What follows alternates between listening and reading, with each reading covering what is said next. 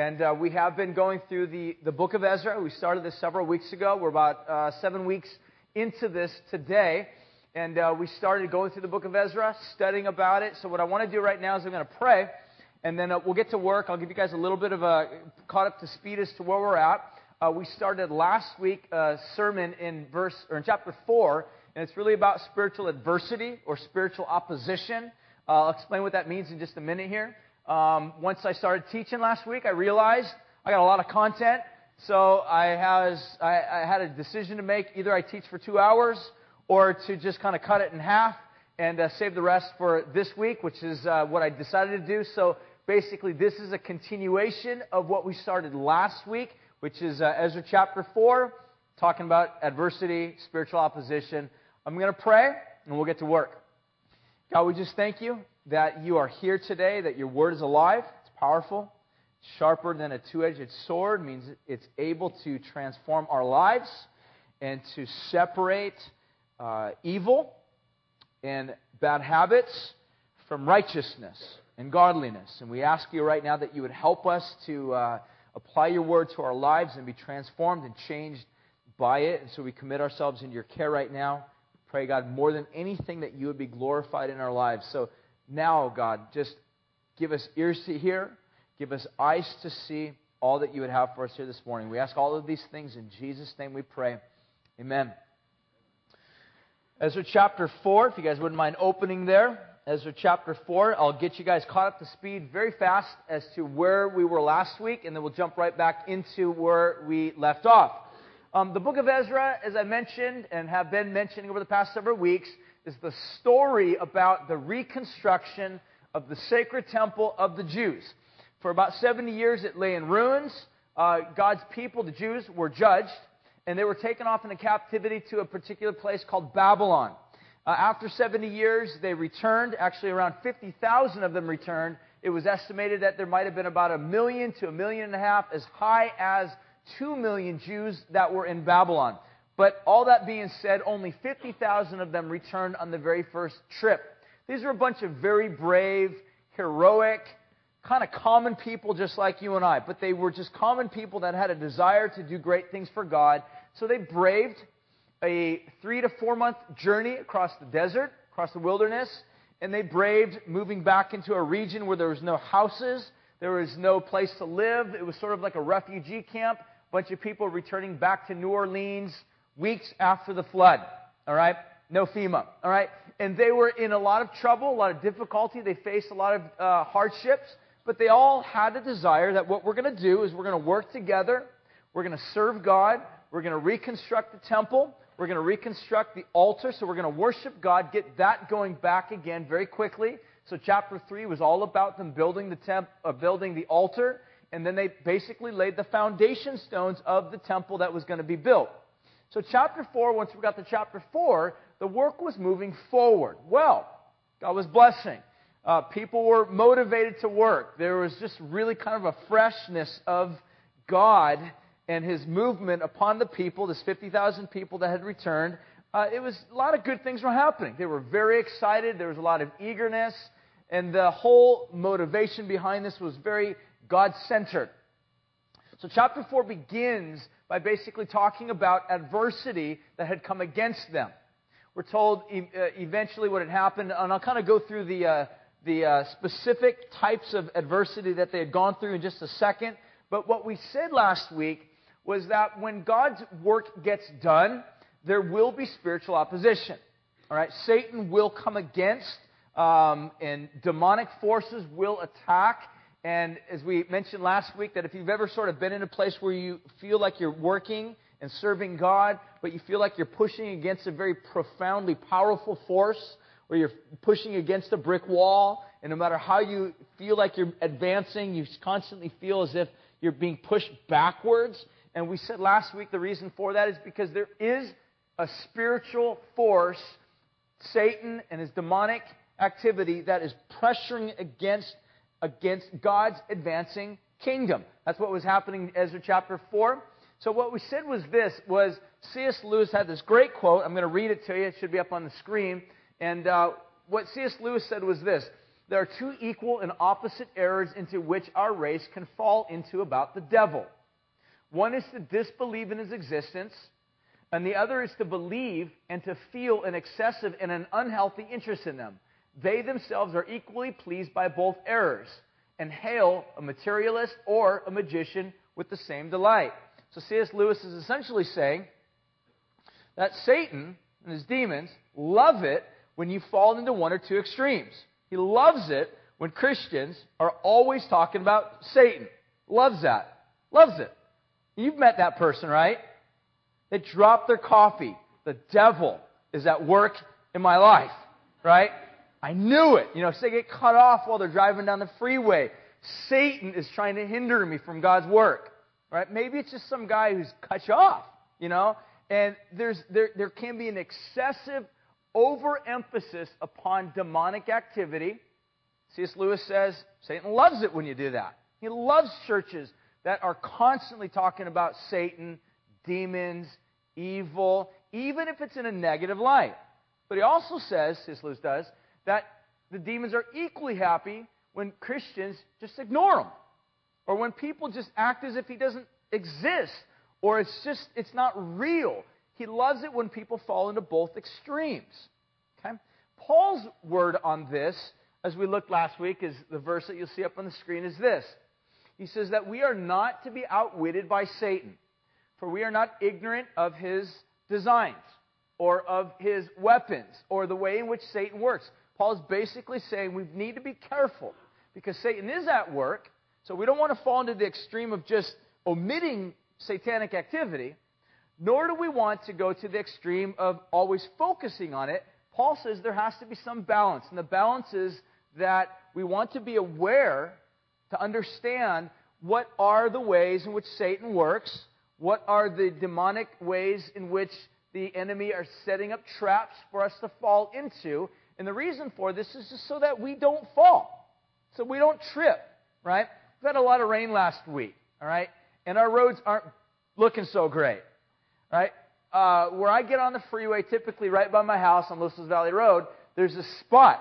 And I mean, I know Caltrans workers have a hard time working, period, but over the past week, man, there are potholes in the street that are just ginormous. And I know I've kind of trained myself that if I drive at a particular speed, turning this corner, and I'm not careful, I'll hit it, throw my alignment off, and have to drop another $150, which I don't want to do. So what I try to do is I try to be careful to make sure that I don't hit it. I think what Paul is trying to say is that there are demonic ways in which Satan throws things into our path. We just need to be aware of them. Be aware of them so we don't fall into those traps and ultimately fall prey to Satan's schemes. And I think Satan's schemes are always the same. It's to bring about a stopping of God's work, which is what the last verse of chapter 4 in the book of Ezra talks about. It says, and the work of God ceased. That's Satan's goal. Okay? So I just want, first of all, for you to understand the goal or the purpose of which demonic activity is at work in your life today, right now, especially if you're a Christian. If you're not a Christian, it's to basically bring you into the lake of fire with himself. He's not your friend. He doesn't have anything to offer you except death, which is what we're already born into. But if you're a believer, if you're a Christian, his job, his goal, his purpose is not to steal your salvation. He can't do that. But what he can do is he can get you to trip, to fall, and so that ultimately what happens is in your Christian life, you're not doing anything for God. You're not effective. Your life is not salt. Your life is not light, right? You look just like everybody else in the world. It just so happens to be that you go to church on Sunday, period. Okay? I have to admit that some of you perhaps fall into that category. That might be some of you today. You might be in that place because whether you knew it or not, Satan tripped you up. You got stuck into his trap. You fell. You weren't wise of his designs and of his weapons. You fell, and the work of God is not what it could be in your life today. Okay? Does that make sense? that's where we're heading today. So very fast, before we even jump into what we sort of recap what we did last week, there are three forces. I love the Puritans. I've always read the Puritans. I've always loved and enjoyed the Puritans. They write often about three major forces that are always at work, sort of in concert against the believers. They would term it this way: the world, the flesh, and the devil. All right? John would put it this way: the lust of the eyes, the pride of life. He basically would point that these are things that are at work in your life to bring you down. The world system in which we live in, the flesh, meaning our body that we live in. The fact is that our bodies are not always wanting to do what's right physically. So the flesh, but then also the devil. Satan, his demonic forces are at work. Well, Satan might not be working on you individually, right? He's probably working on more like Billy Graham, guys that are big hard hitters. But he probably has some very qualified people on his payroll working on you right now. Now, if you, as a believer, aren't really making an impact on the kingdom of God, he's probably not allocating a lot of his resources on you anyhow, because you're already right where he wants you to be. Okay? So the world, the flesh, and the devil are in cooperation, trying to bring you down, to trap you, to get you to stop doing what God wants you to do. That being said, as a church, I want to say this. I want for our body, our church, to be effective. All right? I've been trying to say this for a long time, that it's not okay for me as a pastor, as a leader here, to just simply look at our group as our body, or our body as a church, and just say, all we are is a group of people that do something on Sunday morning, and that's it. That's not the church. That's a gathering. That's a group of people that hang out. The church is a body of believers that says, listen, we are on mission together. We love Jesus. We love each other. We will serve each other. We will serve God. We will lay our lives down, whatever the cost is, because we have a God that's very great. And the enemy is always coming in to try to get us caught up, stumbled, causing us to go off track, to veer left or right, to kind of get away from what God wants us to do. So with that being said, we're going to continue where we left off last week, trying to understand the devices which the enemy uses to trip us up, to get us to stop doing what God wants us to do. All right? So last week what we looked at was this. I'm not going to go into it. You can get the message online. Check it out. First of all, we looked in verses 1 through 3. It talks about compromise. They were tempted to compromise. This is a spiritual attack, to get God's people to compromise. Discouragement and fear. When people are sort of in this constant melancholy state, not finding God as being sufficient or being their source of joy, but when Satan gets us into a place, or the enemy gets us into a place where all we are constantly just living within that present reality is discouragement and fear, I think the enemy does a great job at keeping us down. Corruption. This is seen in verse 5. Accusations. The enemy loves to accuse. He is actually called the accuser of the brothers and sisters. And then finally, physical force. The last few verses of the chapter talk about some of these people coming in and physically forcing them to stop the work of the kingdom. Now that said, I tried to make a distinction last week between two different types or forms of demonic or spiritual activity. There's the common demonic, meaning this is stuff that usually goes under our radar. We just don't think of it as being demonic because it's so common. All right? We're going to look at a lot of those today, but I'll give you an example of one of them. Discouragement and fear. It's very common. We just don't think constantly being discouraged. You mean that's demonic? Yes, it can be. It can be physical too. I don't want to rule that out as well. Physiological, but it's also very possibly very demonic. This constant cloud of oppression and depression that just sort of sits over you and keeps you joyless. That can very possibly be demonic, but it's common. So nobody ever looks at it as like, I'm constantly in demonic oppression right now, right? People, we're more prone to see the blatant demonic. All right? That is walking in a room and crosses are upside down and people are levitating. Right? Heads are spinning around. Right? You're like, that's demonic. Yes, that's demonic. All right? But so is radical discouragement. That's demonic. So is accusation. That's demonic. So is a host of other things that we'll be taking a look at. So that's what we saw last week. What I want to jump into right now is some other ones that are basically found outside of the book of Ezra that are also means by which the enemy uses to keep us down. Here's one. They're not in any particular order, but here's another one. False teaching. This is one of the most common forms of demonic that we just oftentimes don't ever really register in our mind and say that's demonic. We just don't really think that way, especially because we are wired to think in the culture in which we live in that everything's cool. Everything's okay. It's just another path. It's just another direction. Here's an example. Paul says in 1 Timothy 4:1, the Spirit expressly says that in the latter times some will depart from the faith by devoting themselves to deceitful spirits and teachings of demons. Okay? So what's Paul saying? Is that anybody who believes or follows a different Jesus than the Jesus Paul teaches on is actually a different Jesus. It's a Jesus that has been derived or made by demons.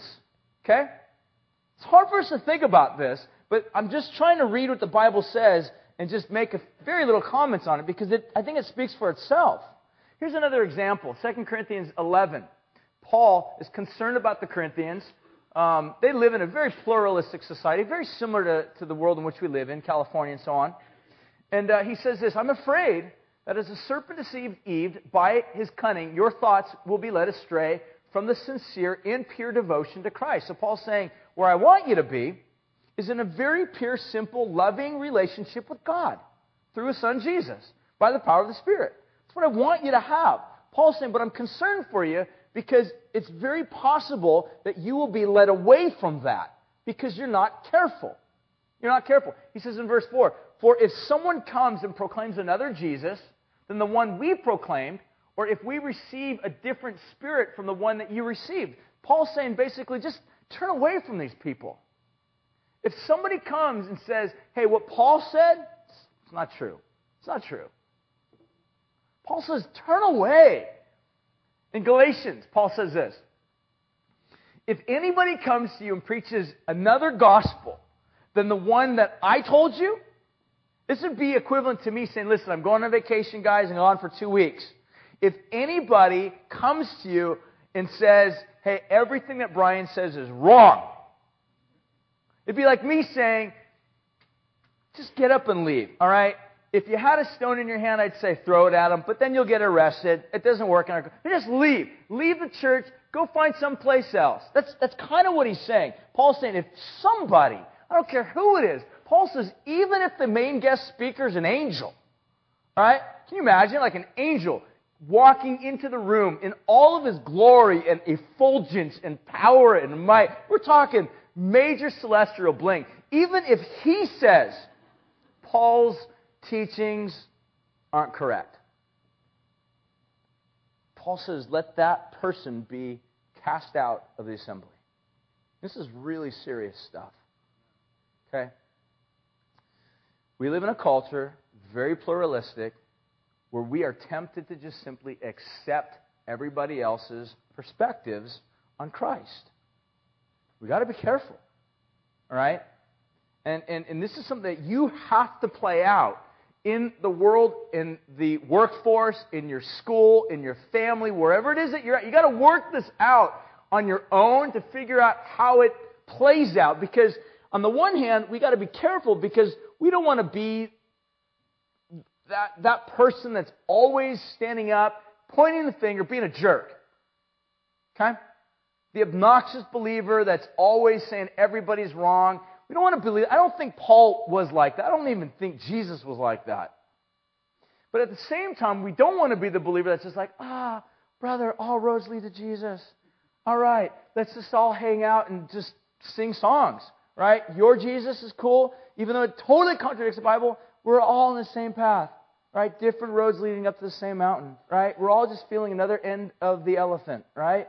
You're touching the tail. I'm holding on the leg. You're touching the trunk, right? We're all blind. We're all just touching the same elephant, right? Just different things.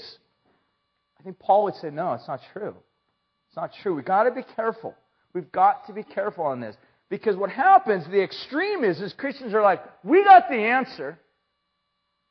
We have full revelation. Be careful. We don't have full revelation.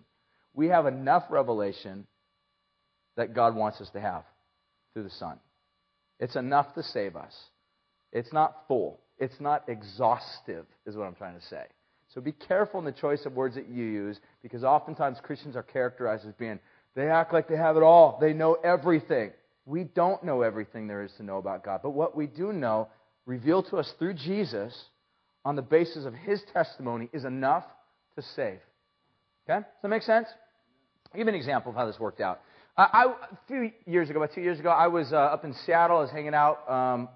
It was with my in-laws. And it rains a lot up there. And I was literally dying. I had no car. And I was like, I'm going to die.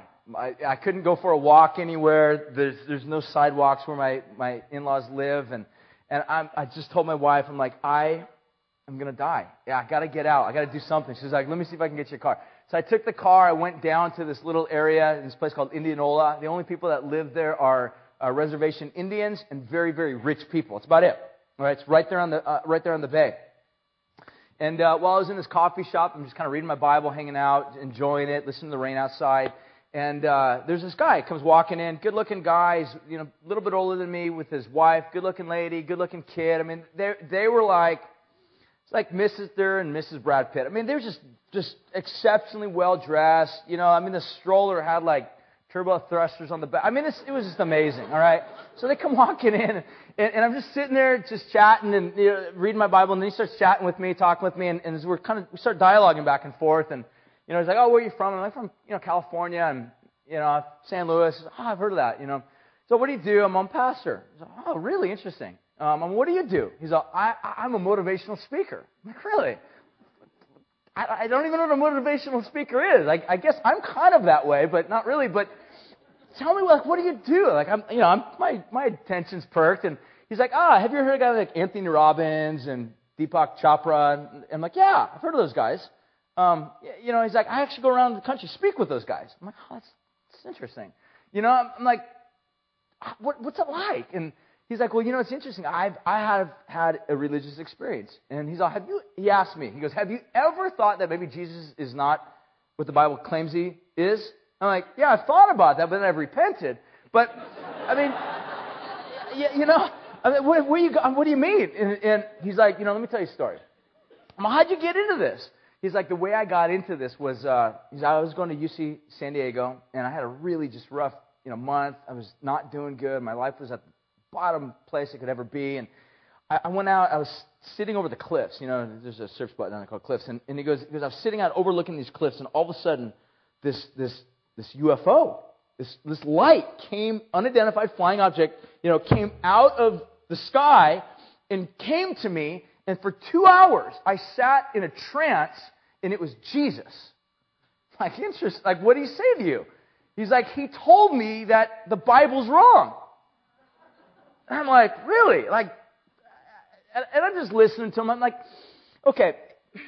Is it possible? Has it at all crossed your mind that maybe that really wasn't Jesus, but it was a demon dressed in Jesus' clothing? Is it possible that could have been an angel of light? The Bible talks about an angel of light. And he goes, I never really thought about that. But he goes, I felt so good by it. It changed my life. He goes, it was that experience that led me to write a book that led me to where I'm at today. Speaking at all these things. I'm like, before we left, I'm just like, I would just challenge you to think. There are demons. And they look really good. A lot of times. Most of them don't wear red tights. But the one that you saw, I think, looked like Jesus. Maybe even call himself Jesus. But I think you just got to think about that. There is the very big possibility that you could have been deceived by something very powerful, but not God. Okay? Here's what I want to say.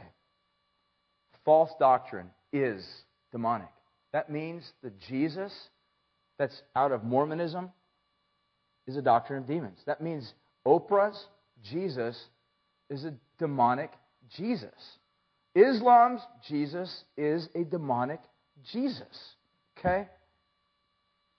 You say, you hate Mormons, you hate... No, I don't.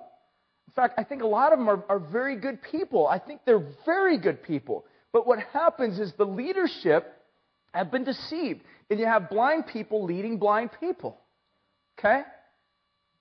Really, they're no different than we were, because we were all blind at some point until God opened our eyes and we saw. We don't claim to have exhaustive knowledge of God, but what we do claim to know about Jesus is enough to save.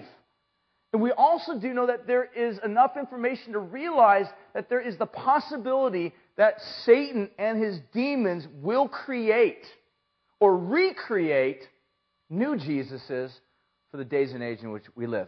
But they're new Jesuses, and they're sourced in demonic activity. Okay, so false teaching is demonic. The next one is this. Bitterness. This is demonic. Listen to what it says. Ephesians. I want to spend a little bit of time on this. I want to talk about this. I'm trying to work this through for you so you understand it. Ephesians chapter 2, verse 26 says this: Be angry, do not sin, do not let the sun go down on your anger, and give no opportunity to the devil. Okay, so here's what I think Paul's saying. There is an anger, there is a way to be angry. That's okay. In fact, sometimes I think Christians are misled into being taught, you shouldn't be angry. Christians should always just be love. But do you know that love, when you truly love, sometimes a righteous response to love being violated or molested is anger. Angry is a proper response to violation of love. Right? So if you knew somebody who was raped or was molested by a child and you got very angry by that, that's justifiable. It really is. It's justified anger. I think God's angry. Very angry with that stuff. Okay? But what happens is when anger is not carefully checked, anger can become bitterness. It can become bitterness if it's not carefully watched. That's why Paul then says, don't let the sun go down on your anger. Because what happens is, he says, is that this could be an opportunity to give an opportunity or a foothold to the devil. I want you to think about foothold in the same form as being like if you're a rock climber. It doesn't take a lot for a rock climber to scale a very big mountain. It just takes tiny little footholds. He's looking for any tiny little foothold that he can put his foot in, something which he can grab a hold of, and it just takes him to scale the mountain until he's to the top. That's what Satan is doing. He's looking for any little foothold, any little opportunity to scale you, to bring you down. All right? It is a demonic response that's not kept in check. Here's what he goes on. All right? I want to work through this a little bit. What does it mean to get bitter? Why do I get bitter? What's the distinction between bitterness and anger? Okay? Again, you can be angry and not sin. There is a way in which you can actually have anger but not be in sin. It means you can be righteous. Jesus, there was times, had anger. The Bible talks about the wrath of God. God has wrath, but he's not a sinner. So bitterness is this. The way bitterness comes about is I'll use myself as the example. If you sin against me, all right, if you do something to me, and I refuse to forgive you. Let's say you say, I'm really sorry, I didn't mean to, hurt you. That's not what I meant. And if I choose to say, I'm not going to forgive you, I will be prone to becoming bitter. Here's another example. If I think you sin against me, but you really didn't, and again, I choose to not forgive, then I can become bitter. Have you ever met people like that? Maybe in a circumstance, maybe they can go on for several weeks, really frustrated with you, and then you kind of sit down and you talk with them, and you work it through a little bit, and they're like, well, the reason why, I'm so frustrated is because you said this, and you're like, I didn't say that. That's not what happened. They're like, what? I thought you said, and they're like, no, I didn't say that, And all of a sudden you begin to realize, it's like this light turns on, you realize all of it was built upon sort of a non-existent argument. But bitterness still existed there. Here's another one. Bitterness can come when there's something that I feel like I deserve that I don't have. Okay? In other words, I feel I'm deserving of something that I'm not being able to be given the opportunity to have. I'll give you an example of the way that I've watched this work out within our church over 15 years of being a pastor. People will come in periodically, and they're excited. They want to serve. They want to help, be a part of the body and be a part of what's happening in the church. And so they willfully, sacrificially give of themselves. They're great people, love Jesus, love other people, and they serve. That's why they're doing that. But what happens, and it's always different for different people, and sometimes some people never deal with this, sometimes some people do. But sometimes I've watched people where there's a sort of season of time where in their mind they begin to think, I deserve more. I should be recognized by the leadership, right? Someone should ask me my decisions or my opinion on things, and instead of just giving me a chair to set up or break down. Or, how come I can't get a staff job? Why can't I be on staff or get some sort of money or some recognition or something for this? And what happens is this service to God that started out now begins to move into a sense where you think that you should be getting something, but you're not getting it, and you're frustrated. It leads to bitterness. It leads to a sense of like, I'm really upset. It's jealousy. Right? It's jealousy. And that leads to bitterness. I'll give you an example of how this sort of plays out with the rest of the verse. Paul goes on, he says, and do not grieve the Holy Spirit. Jumps down to verse 30. By whom you were sealed for the day of redemption. Let all bitterness and wrath and anger. Okay? So he says, let bitterness. What happens oftentimes is I think there's sort of a progression here. Bitterness can lead to wrath, where you're just like, you're visibly angry. Just angry. It's just like, somebody hits you the wrong way, and all of a sudden, just like wrath comes out. You're like, what's your problem? And maybe you start giving your opinion about things, and nobody ever asks for the opinion, and all of a sudden, it just comes out. There's a gal by the name of Amy Carmichael. Over the last summer, my family, I started kind of reading. She's got this tiny little book called If, right? And it's just filled with all these great little sayings. She was an amazing missionary that lived in India and started some great works around the world. And this gal, she writes and she says, if I'm going to botch this, but if I'm filled with sweet water and somebody bumps me, what will fall out? Sweet water. But if I'm filled with bitter water and somebody bumps me, bitterness will fall out. So here's what happens. Here's what I think she's trying to communicate in that, is that really, when bitterness comes pouring out of my life, you can't say necessarily it's because somebody put it in there. It was probably already there. You just got bumped. And out it came. So bitterness, Paul says, put away, along with wrath, being angry, clamor, slander. Just put that away. Slander is talking about people, gossiping about people. This comes in all sorts of shapes and sizes, right? Nowadays, it's like instant messaging people about people, right? And then he says, with malice. I think malice is sort of this idea when we wish ill upon people.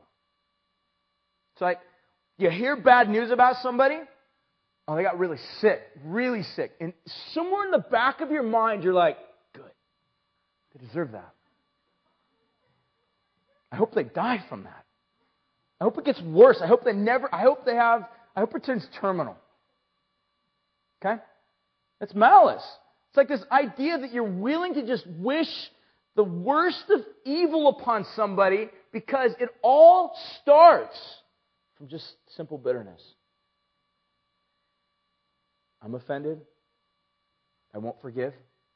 I think I'm offended, but I won't forgive. Or there's something that I want that I'm not getting. So I'm bitter. People live like this. People live like this. And Paul says, don't give place to the devil. In all honesty, the majority of counseling that I do, whether it be in marriages or in people that are just struggling with real difficult things going on in their life, usually, almost always, somewhere along the line, there's this connection where they're bitter with somebody somewhere. Somewhere. Maybe it was that you don't get bitter with people that you don't know. It's usually the people that you welcome into your life that you get bitter with. Someone were to walk up to you, you never met them before, and they just punched you in the face right now. You'd be angry, but you wouldn't get bitter, right? If the person that punched you in the face was your mom, right? And she did it again after saying sorry, or your husband, or or somebody that you knew that you were close to, you would walk away and think, what's their problem? Why are they doing this to me? And now you're prone to get bitter with them because there's somebody you love, somebody you care for, somebody you have trusted, and they let you down. Like, Brian, how do you know all about this?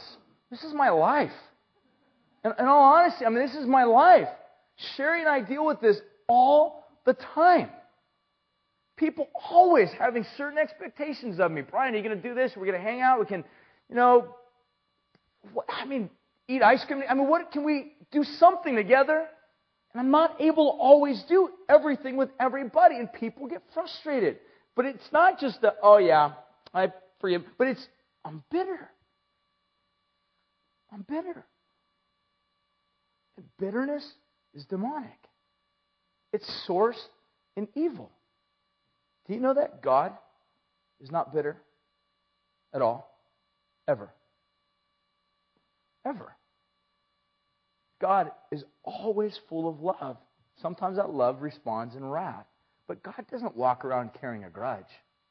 This is why God says, stop being bitter. Put away this root of bitterness. Here's the next verse that I want to read with regard to bitterness. In James, it says this, chapter 3, verse 14. But if you have bitter envy and jealousy, selfish ambition in your hearts, he says, don't be boastful, don't be proud, and be false to the truth. He says, this is not the wisdom that comes down from above, but this is earthly, it's unspiritual, it's demonic. For where jealousy, selfish ambition exist, there will be disorder in every vile practice. And when you have a church and people are bitter, that's what happens. The enemy is free to just hang out and do whatever he wants. I want you to get that image in your mind that where there is bitterness allowed to reside in your heart. Just imagine Satan hanging out right in your ranks, worshiping, maybe singing the songs, not meaning them, but just right there in the midst. And you have a church that's just completely devoid of power. Okay? Here's another one. After bitterness, I want us to see also deception and lies is no doubt, definitely something that Satan brings about. In Revelation chapter 12, verse 9, it says this, the great dragon was thrown down, that ancient serpent who's called the devil, Satan, the deceiver of the whole world. Satan is called the deceiver. His job, his role, his resume is filled with very long list of people he's deceived. Maybe your name's on that. Okay? And his job is to bring about deception. The idea of deception is to steer you away from what's true. In other words, Jesus is saying, I'm truth, come to me. I will set you free. The truth will set you free. Satan is saying, don't go there, that's not right. Go here. Do this. Believe this. Follow this. Just deal with what's in your heart. That's what you live, what you feel. Okay? And what happens is he will deceive us. He will deceive us into making us feel or causing us to feel justified for bitterness that we have, frustration that we feel. He will convince us to feel this, and it's part of this deception that he brings about. Okay? One other thing I forgot to mention as far as bitter people. You can ask the question, how do you know if you're bitter? A great way to know if you're bitter is bitter people are excellent historians. Okay? They're excellent at history. They're the type of people you can ask, are you bitter? Like, no, I'm fine, everything's great, I forgave them, right? You ask them, like, what happened? And they're able to tell you every little thing to every detail to the sweater the dude was wearing, all right? Everything. Like, what song was playing around in the background. Every little detail they can tell you, because that's what bitterness does. It causes you to move on, and you're deceived in the sense of thinking, it's okay. It's okay for me to be bitter, for me to be angry, because, after all, it's what they did to me. The response, I think Paul would say, we can spend a whole message on this, I'm not. But the response that Paul would say, he says, vengeance is mine, says the Lord. I will repay. Paul's response to this is, you may feel like you want to get payback. And part of your payback is in the form of bitterness. This plays out in a marriage. Okay? This plays out in a marriage by a woman saying, you hurt me, I won't have sex with you again. I won't have sex with you again. And she uses her body as a weapon against him. All right? The guy says, fine, you hurt me, I'll download porn. I don't care. And it's this mentality of going back and forth,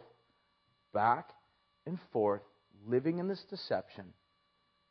And Satan's at the center of it all. And I think the gospel comes and says, be free from that. Be set free from that. Paul would say this in 2 Corinthians with regard to deception and lies. Now back to this, verse 3 of chapter 10. Even though we walk in the flesh, we're not waging war according to the flesh. For the weapons of our warfare are not of flesh, but of divine power to destroy strongholds. We destroy arguments and every lofty opinion raised against the knowledge of God, and we take every thought captive to obey Christ, being ready to punish every disobedience when your obedience is complete. So I think what here's Paul saying is that deception is a very real pothole in the road of life. If we're not careful about it, we can easily be taken out by it. Our alignment's out. We're off path. So the way that you get back on path, I think what Paul would say, is the same way in which you get rid of darkness out of your life. The way that you get rid of darkness is you turn on the light. The way that you get rid of deception is you get into the truth. You get into the truth. You let the truth set you free. You read the Word of God. You study God's Word. You claim Bible promises. You meditate on Scriptures. You get Bible studies that are going to teach you about God's Word. You let the Word of God set you free. That's what's going to cleanse you and remove you from that thing of deception where Satan is. Okay? All right. Next one is this. Unchanged hearts. Unchanged hearts. Mark chapter 4, verse 15. Jesus is given a parable here. It's called the parable of the sower. And in the parable, some of you are probably familiar with it. Jesus says the sower goes around, he scatters seed here and there, and some of the seed grows up and it's a beautiful crop. Some of it grows up and it gets stepped on, and some of it grows up and weeds come up and choke it out. And then he says, some of it comes up and just dies. This is what he says in verse 15. He ends up going back, hanging out with his disciples, and they're a little bit confused. They ask him, Jesus, tell us a little bit about what you meant. We had no clue. We're totally lost. We lost you on, and Jesus said, okay, we lost you. And can you tell us? And Jesus says, yeah, I'll tell you. It says, and these are they by the wayside, where the word is sown. So the guy casts the seed on the wayside. It's sown down there. And it says, and when they heard, Satan comes immediately. And he takes away the word that is sown in their hearts. So the point that Jesus is going to make about this, or trying to communicate about this, is that in a very real way, like example right now, God's word is going out. It's being sown in people's hearts. The reality is some of you are going to hear this stuff. You're going to repent. You're going to realize the weightiness of areas in your life that are out of sync with God. You'll change. You'll ask God for forgiveness. Some of you will hear these things, and come 12 o'clock, all you can think about is French fries. All right, it's about all you're going to think about, or a burrito, or something other than the Word of God. And by 6 o'clock tonight, you won't even be thinking about God's Word. It will be so far from your heart. In other words, what will happen is there will be no change, no transformation, no effect upon your life. Jesus says the reason for that is because sometimes Satan comes and he takes the seed. Takes the seed. It's gone. That's profound. That's powerful to think that the reason why some of you are never changing in your life, even though you can sit in Bible study after Bible study and hear the Bible preached and taught and nothing changes, because Satan just keeps coming and taking the seed. Just keeps coming. Takes it away. No change. Unaffected. Next one is this. Here's one that's going to definitely ruin some of your evenings.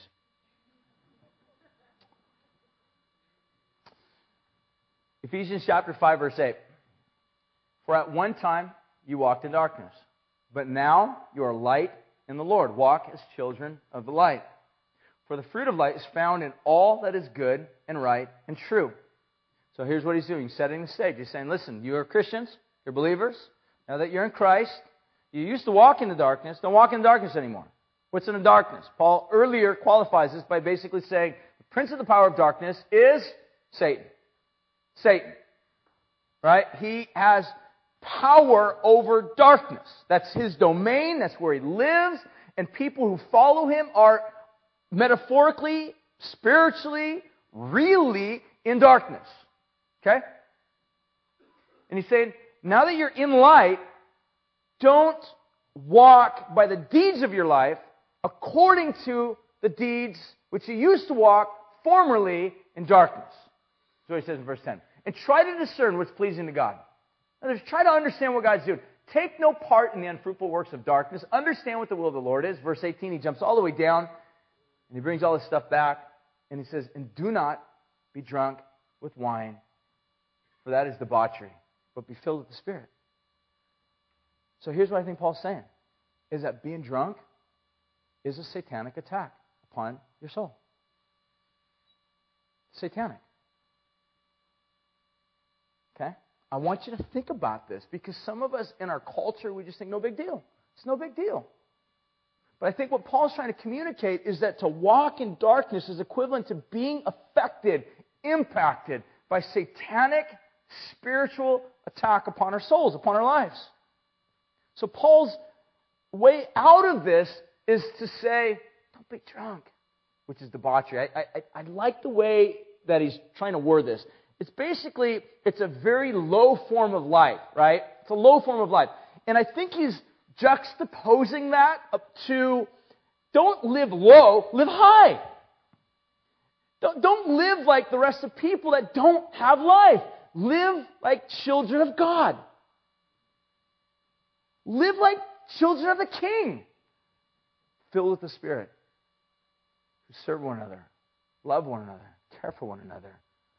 But the point of the matter is that being drunk is not just a sin, all right? I can be up here and do my regular Christian thing and just start pointing out sin, sin, sin. But it's even bigger than that.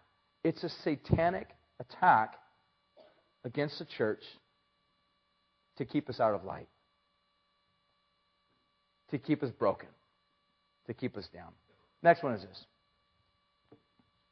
Idleness and gossip. All right? Idleness and gossip.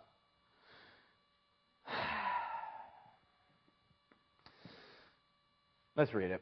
1 Timothy 5:13. This is directed towards women, I have to be honest. Okay? Sorry.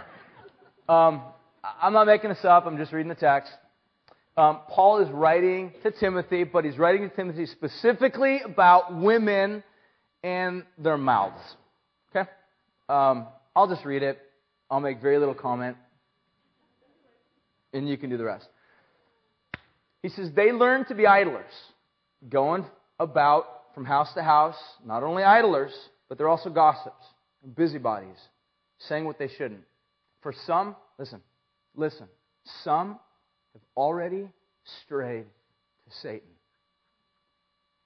This is not just women who have a lot of extra time on their hands, because this is going to be guys too. This is not just people trying to figure out how to navigate through a downsized economy. What do I do with my time? Paul says, this is satanic. This is evil. It's demonic. And some have already bought into it. So what's a busybody?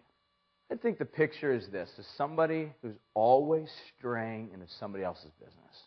All right, this is the person who's always like, so what's going on in your life? What's happening? And they're really not, sometimes it comes in the guise of there's just prayer requests. Okay? I'm going through this. Next thing you know, they blog about you. You're like, are you kidding me?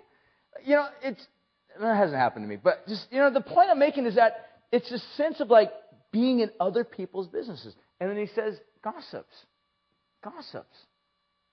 Right? This isn't the form of like calling someone up, the old picture, and somebody on the phone be like, did you hear so-and-so? Yeah, I did this. But this is also in our day, like texting.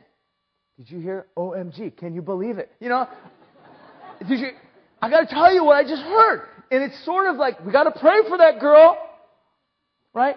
It comes out in the forms of just gossip and being a busybody. And I think Paul's just simply saying, you got to understand, this is demonic.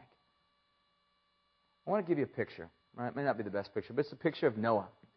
Noah gets off of the ark, immediately goes to work building a vineyard. After he builds a vineyard, harvests the grapes, makes wine, choice wine, enough to where he's able to get drunk on it.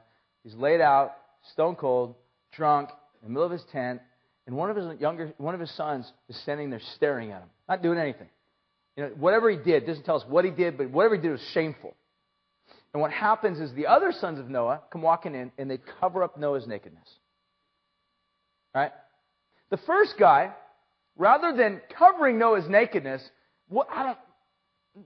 don't let your mind wander too far on what was happening here, but whatever it was shameful. And it was not covering up the wickedness of his dad. What happens in the church is we are prone to exploit people's problems. Maybe they're going through something or whatever. Rather than covering someone else's nakedness or sin or shame, we talk about it. It comes out like in little emails or little, like I said, prayer meetings or other things of that nature. But what happens is I think Paul's word is be careful. This is leading into a demonic realm that will bring about gossip, destruction of people's lives. And it's demonic. Okay? Here's another one. Some of you right now might be thinking, deception. It's not me. I know the truth. I read the Bible every day. Some of you are like, drunkenness. That's the dude next to me, not me. I drink near beer. Well, good for you. Awesome. All right? Dos Equis. All right, good. I'm glad for you. Praise Jesus. All right? You might be like, man, I never get discouraged because I always keep a stiff upper lip and I just smile a lot and say, praise the Lord. Right? Well, good for you. You're probably guilty of this one. Pride. Pride. You're probably guilty of this one. Here's what Isaiah says. It's a message about Satan.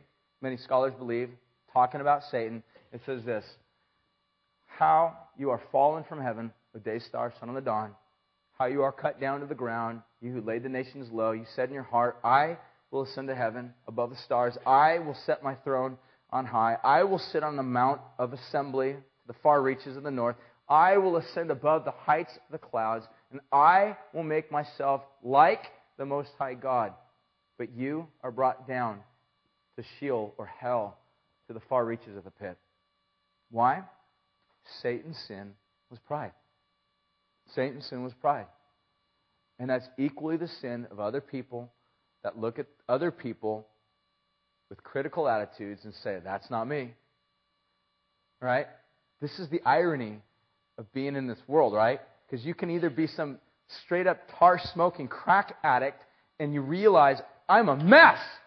Or you can be somebody that's like, I never touch this stuff. I never drink anything stronger than milk. And I read my Bible every day. I'm always memorizing and quoting Scripture. And you're prideful. You're just as bad as the worst guy. And it is all a part of a demonic attack upon the church to keep us stopped in our tracks than moving forward and showing forth the glory of God. All right, what's our way out of this? How do we deal with this? How do we move on? I want to finish with this. I want you guys to turn your Bible real quick to Revelation chapter 12. Revelation chapter 12. In fact, I'm going to have Chris coming up. He'll be ready to lead us in some worship in just a second here. Revelation chapter 12, verse 9. Last book of your Bible.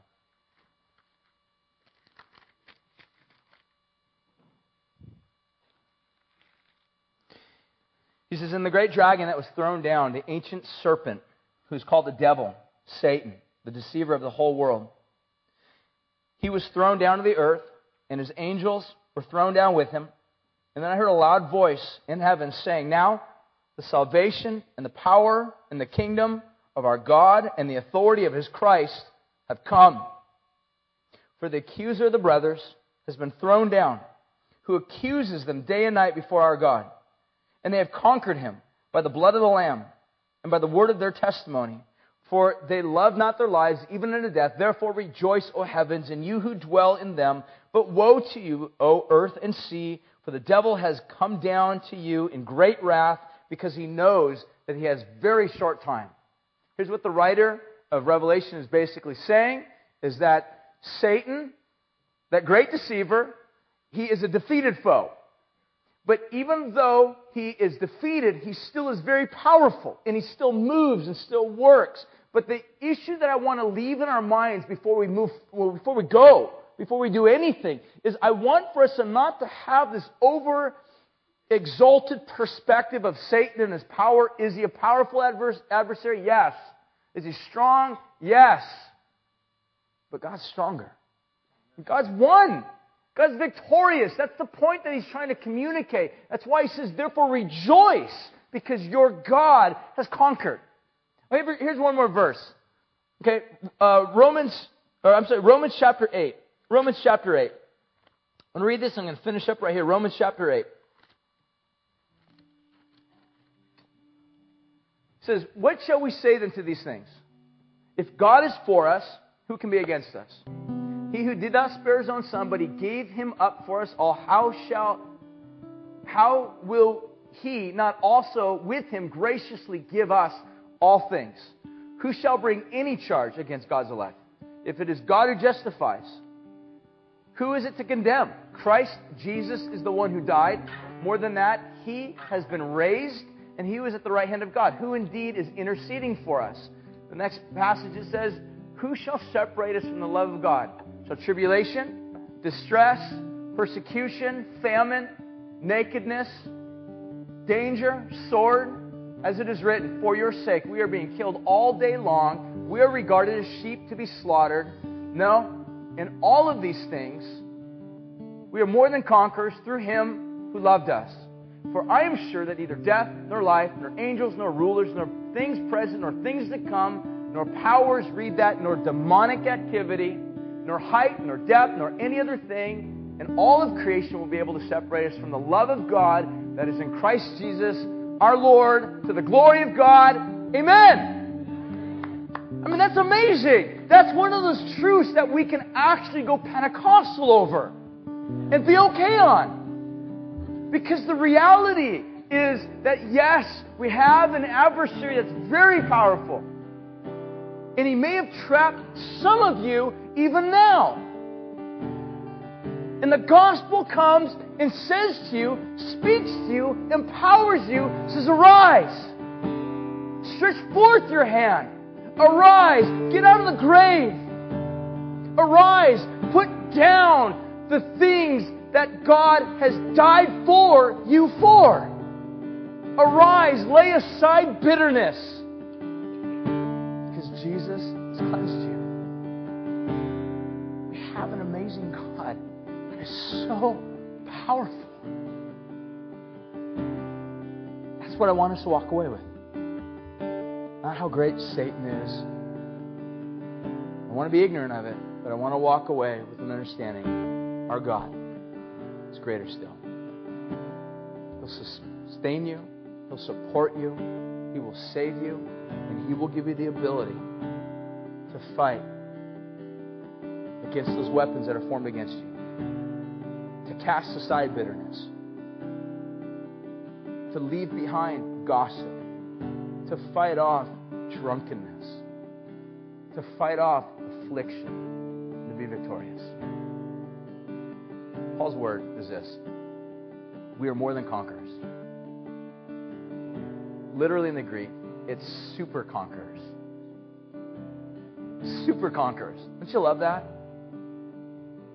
Does that describe you today? Hope so. If not, we're going to worship. We're going to respond to the Lord. We're going to give our tithes, our offerings. We're going to sing.